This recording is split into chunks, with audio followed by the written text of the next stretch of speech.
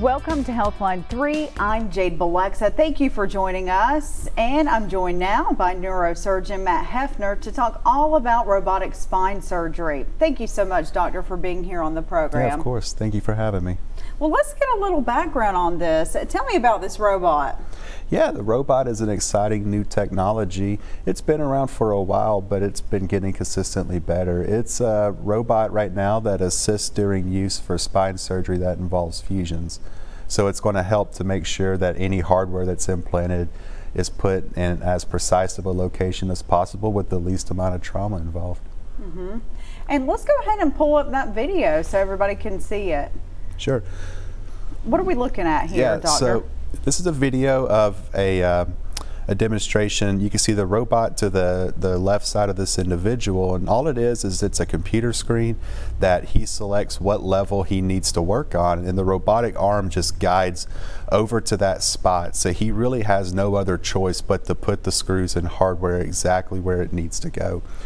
So the advantage here is that it keeps the incisions smaller, it helps recovery, and it significantly decreases X-ray exposure for the surgeon and most importantly the patient.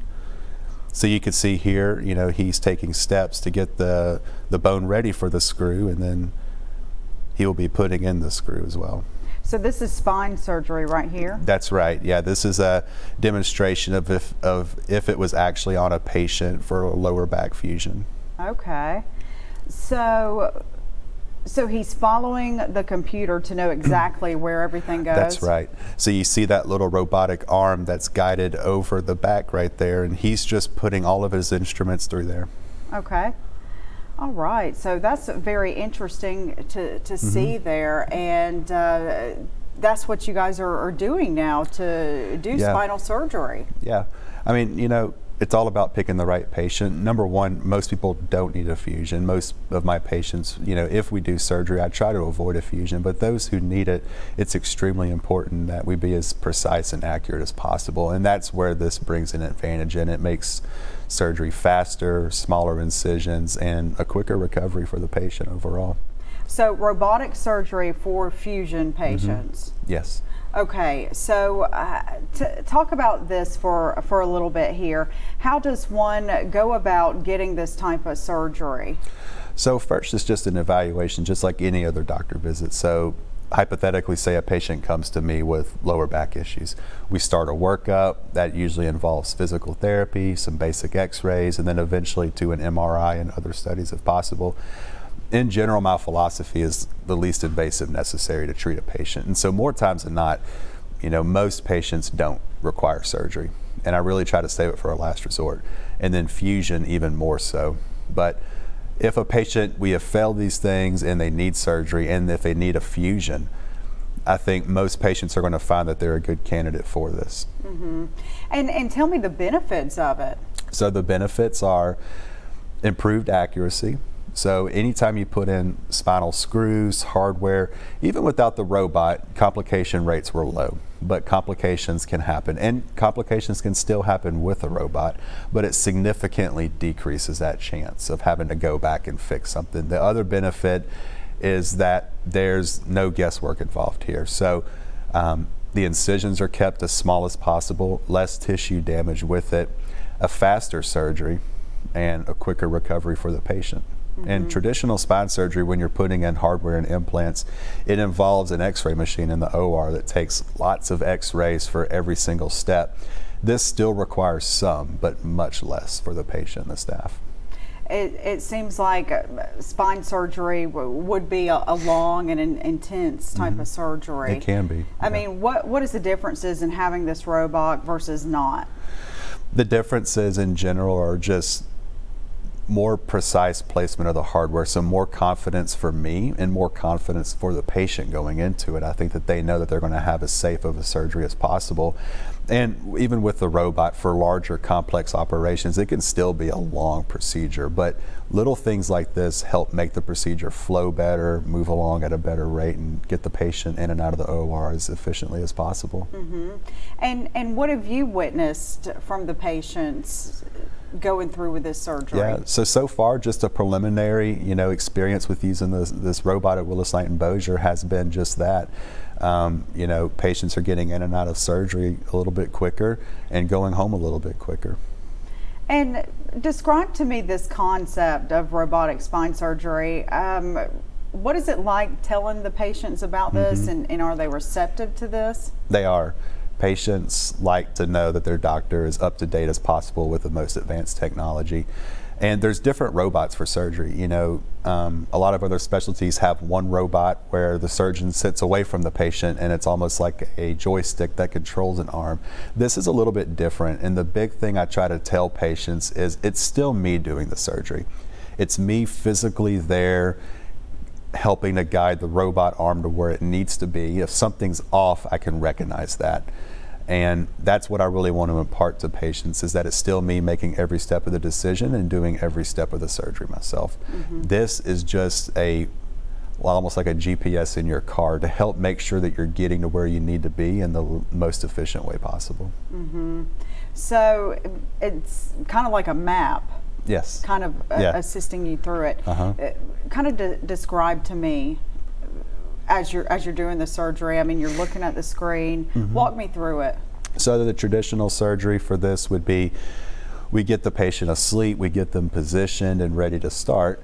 And usually, you know, if you're not doing a robotic surgery, but it's still minimally invasive, you're going to have x-ray machines in place. You're going to take a lot of x-rays throughout the whole surgery, where you are putting instruments where you think it should be, and then you're making minor adjustments every few seconds with an x-ray until you know you're at the exact location. The difference with the robot is you take just a few x-rays in the beginning, and then you're done with the x-ray machine. It can roll out of the way. And then from there, instead of more or less guessing and then adjusting your movements where it needs to go, the robotic arm, you select, you know, we're going to do L3 now. I push that on the screen. The arm moves in about 5 seconds to the exact position where it needs to go, and then seamlessly gets the hardware in. So you mentioned you're there doing the surgery. So is the robot doing the surgery too? No. Okay. The robot's not doing the surgery any more than your GPS is driving the car. Okay. It's still me doing everything. So the robot does nothing but just hold steady where the instruments need to go for me. Okay. So what would you say are the main advantages of the robotic spine surgery? The main advantages, again, are just going to be faster surgery, improved accuracy, more confidence for the patient going into it that everything's going to go well. So we were talking about the fusion patients. Who is a candidate for the technology? Patients who need a fusion, and that generally is going to be, it could be a patient that maybe came to the hospital after an accident and they have a fracture that needs a fusion to stabilize it. More times than not, it's going to be patients that I'm seeing in clinic that come in for elective surgery. Maybe they have an alignment issue or they've had prior surgeries, and for whatever reason they need that stabilization with the fusion. And so anybody in my mind that's undergoing a fusion in the back would be a candidate for this. Okay. So what can you expect to happen after you get this surgery? Are there any complications that people should be aware about? Yeah. Or I mean, it would be the same set of potential complications whether it's robotic or non-robotic. The complications are the same, and I tell everybody, you know, if you ever have a surgeon that says there's no complications, then you should walk away, because just being purely objective and honest, there's always a chance of infection, bleeding. There's always a chance, even with the robot, that is, you know, a screw or a cage or something like that might not go in the best position, and it might require going back to revise it. And again, that's the whole point of the robot for me for that last one. It really minimizes that. Okay. But the recovery in general and the precautions that I take and the restrictions I put on patients are going to be the same. But what I feel confident in is that because the surgery is going to be a little bit quicker with smaller incisions, the time to recovery and getting back to normal life will be faster. How long does a person stay in the hospital after this type of surgery? It depends. It just depends. If it's a minimally invasive fusion with the robot, typically overnight and go home the next morning. If it is a larger surgery with multiple levels, then they could be in there for several days. But what I'm really looking at using this for is to incorporate it more into my minimally invasive fusions. Wow. And so when someone goes home, I mean, what is the outpatient kind of procedures like? Getting back on your feet? Yeah. What do people need to do? So the typical thing that I tell people is you need to be moving. The last thing I want a post-op patient to do is to go home and to lay up in bed or on the couch. And you're going to be sore. That's very normal. But the best thing that you can do is to walk. Even if for the first few days you're just walking to the restroom and back, and then maybe make it a goal if you have a small driveway to walk to the mailbox and back for the next couple of days. But going home, moving around, and taking it easy as much as you can. Don't lift anything too heavy. And then eventually they're going to find that by the time they get to about the 6-week mark is when we start lifting some of those restrictions and really pushing them more. Some people benefit from going to physical therapy as an outpatient, and we usually start that around the 4 to 6 week mark if it's needed. Okay.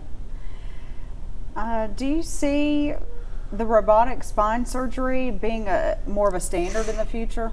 I think so. I mean, we're already seeing in the leading hospital systems in the country and really around the world that this is being used more frequently. And there's a lot of technology in medicine that comes and goes.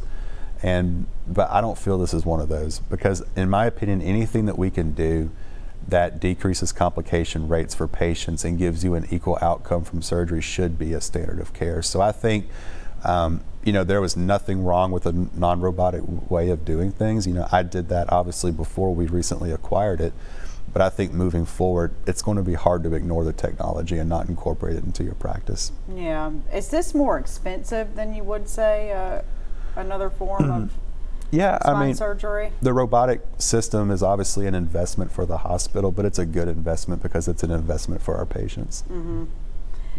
Is that something insurance would cover for a patient?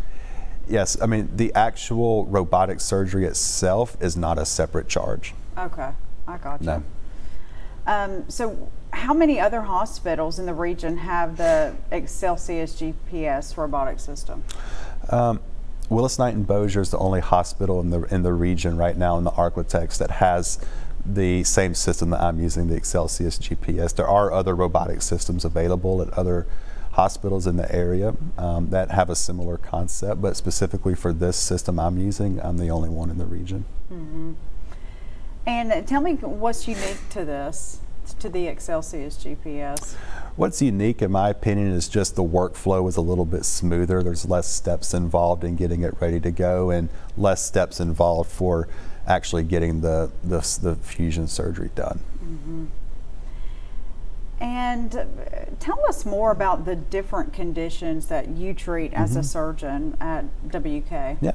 So neurosurgery is often confused with neurology, understandably. The big difference really is that neurology is going to treat things that are treated with medications, and like migraine disorders, multiple sclerosis, etc. Neurosurgery is going to treat things that are needing surgery. So the big thing that everybody thinks of is like, oh, you do brain surgery, and yes, that is a part of it. So brain tumors, congenital defects that present in adulthood, multiple things that are treated like that. But the most common thing really is spine and neck issues, and that surprises a lot of people because they don't think of neurosurgery as dealing with necks and backs, but it is certainly a part of the nervous system. And thankfully there's more people out there with neck and back issues than there are brain tumors and things like that. So most of my practice is really involved in treating patients with neck pain, back pain, what we commonly refer to as sciatica, or that shooting pain that runs into the arms or legs. And I see patients at all stages of workup. So some patients come to me, they've already done everything that we can think of, and they're at the point of needing surgery, and we proceed. And a lot of patients come to me from their primary care, and they're like, hey, I've just been dealing with this for a while, haven't really done much, and we get that process started for them. What's the point that someone needs surgery? At what point? Absolute last resort. It's never a first line option. There are some exceptions. The exceptions would be, say if someone comes in with a large disc herniation, say in their neck, for example, and they're having weakness, they can't hold things, they're dropping things, loss of bladder, bowel control. Those are the exception for me. Those are cases where you really need surgery to get that out and to relieve the pressure. But most of the time, For patients with back pain, neck pain, sciatica, without those other issues, I do a multimodal approach. So I incorporate a lot of physical therapy, home exercise practices, acupuncture plays a big role, medications, not pain pills, but other types of medications to help treat the pain. And a lot of times I'll end up referring patients also to maybe pain management to try some injections that can give good lasting relief. And typically when we get to talking about surgery, our patients that have an issue that have done all of these things and are not getting a response with that. Mm-hmm. Yeah, because I've always heard that once you have one back surgery, you got to have more. Is that true? Maybe. Yeah, that's what I tell people too. They're like, well, I don't want to have back surgery because I know somebody that had one and then 2 years they were having another. And sometimes that happens. And that is a higher risk with fusions because when you fuse one level, it puts more stress on the levels above and below. Mm-hmm. But with the newer technology that we have available, the hope is to decrease that risk. And that's another reason why I try to make surgery as a last resort, because we have good technology that makes it very safe these days and minimizes it, but surgery, no matter how big or small. What is actually happening during a fusion? Can you explain that? Yeah, so a fusion just refers to any sort of procedure where we are putting in hardware into the spine to stabilize it. So for spine surgery, I personally think about it as broken into two categories. We have non-fusion or decompression only surgeries and then fusion surgeries. So most patients don't need a fusion. So that would be a simple disc herniation. Usually you can get that out minimally invasive without having to fuse them. But if they're having a fusion, then that involves putting in screws and rods on either side of a segment in the spine, maybe putting in a disc replacer as well or a cage to help stabilize that segment, and then you can do a decompression of any nerves that are pinched as well. That seems like that would be a lot of help for someone who needs it. Yeah, it really can be life-changing, for sure. Exactly. And I would imagine that, a lot of physical therapy should be happening after that, as we were talking earlier. And also, when you're going through the airport, that's going to set something off. I get that all the time. People are like, can I go through the airport? Can I have MRI still? And by far the majority, yes, you can. You're not going to be dinging off the security at airports. Yeah. So, how many people do you typically serve, and how common are these types of back procedures, the fusions? They're common. I mean, the trend in American healthcare right now is that back pain, just the cost of the American economy for treating back pain is becoming one of the highest costs in the country, right up there with heart disease, cancer. So that says a lot. It's a real issue. I see a lot of patients that come in through clinic every day, and a lot of them do end up getting surgery again as a last resort, and a subset of those do undergo fusion procedures when necessary. What's causing all this back pain? What are we doing wrong? That's the million-dollar question. Nobody really knows. I mean, a lot of back pain there's probably some genetic component that we just don't really understand, because we'll see people like, well, my mom or my grandfather had to have surgery. But for the most part, there's not really anything that patients can do to prevent it per se. But what I tell people is what a lot of doctors tell people for other things. It's just maintaining a healthy lifestyle. Being active helps. Having a strong core will also increase the muscle strength in your back that can in turn provide stabilization to the spine. So things like core exercises, yoga and Pilates are excellent for maintaining a healthy spine and back as well. Is there a certain age where you shouldn't be lifting heavy things? There's not a certain age. Certainly as we get older, you're going to be more prone to back and neck injuries. And so, the key is to be mindful when you're lifting something. If it's heavy, wait and get help to help you out. If it's something you can do on your own, you want to keep the weight close to your body as you lift it up. Don't reach out and bend way forward to bend it up with your back. You want to squat down, keep it right at your stomach and chest, and then bend your knees up to pick it up. Yeah, use your legs more so. That's right. because my stepfather, he told me, he's just like, I'm not helping you move anymore. Yeah. Because it's put a lot of strain on his back moving things around. Yeah, so. and there's a lot of patients, once they start having back issues, they're going to find that they're just more prone to it. The common phrase is, I pulled my back out. And I'll see people, they come and they're like, I pull my back out once, twice a year, and it lasts for a few days, and it's really rough, and then it gets better. And, people like that, we just kind of teach about, maintaining a good exercise program at home even, just to maintain your core strength, just to decrease the frequency of that happening. Yeah, because definitely the back pain, it doesn't seem to go away for a lot of people. It doesn't, yeah. And that's where taking, again, like a multimodal or approach from different angles with different specialties can be very helpful, from physical therapy to keep the muscles in your back strong and to keep yourself flexible with good range of motion, to pain management for maybe some medications and injections. All of us work together very closely to try to keep these patients as comfortable as possible. Okay, so tell us, if someone comes in saying they have severe lower back pain, what are you going to do for them? Going to try to really pry out what is bothering them exactly. Is it a daily thing? Is it not? Does it run or radiate into the legs or not? Usually we start with physical therapy before even getting an MRI. Most people come in and they think like, oh, we got to get an MRI, and usually it's not necessary, because most Americans, over 90% of Americans are going to experience something like this at some point in our life. And the good news is that another 90% of those will be just fine with very simple, inexpensive, non-invasive treatments. So a lot of it is just reassuring the patient that, I think you're fine. Let's do some therapy. Let's get you involved in a program. Do it for a couple months. If they need some medications, maybe to anti-inflammatories, things like that, I do that with them, and then come back and visit again. And if it's not getting better at that time, then that's probably a good point to consider getting an MRI. Or if they come back and they're like, I feel fine, it's mostly better, then no reason to do anything else, in my opinion.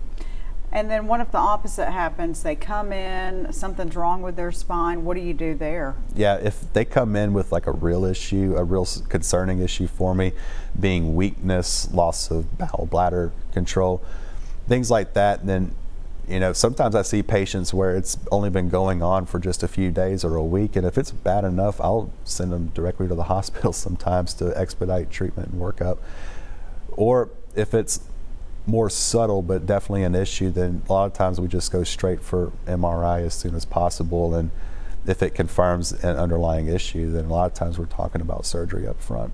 But a lot of people that come to see me are terrified. They are referred to a neurosurgeon. It's scary, for their back. It's just the word. The neurosurgeon word is scary. It's intimidating, and it's scary to a lot of people.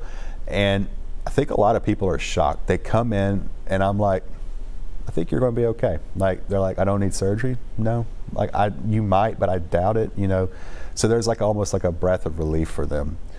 And I think, that's good to keep that in mind, is that just because you're getting referred to a specialist of any kind, a surgeon, does not usually mean that you need surgery.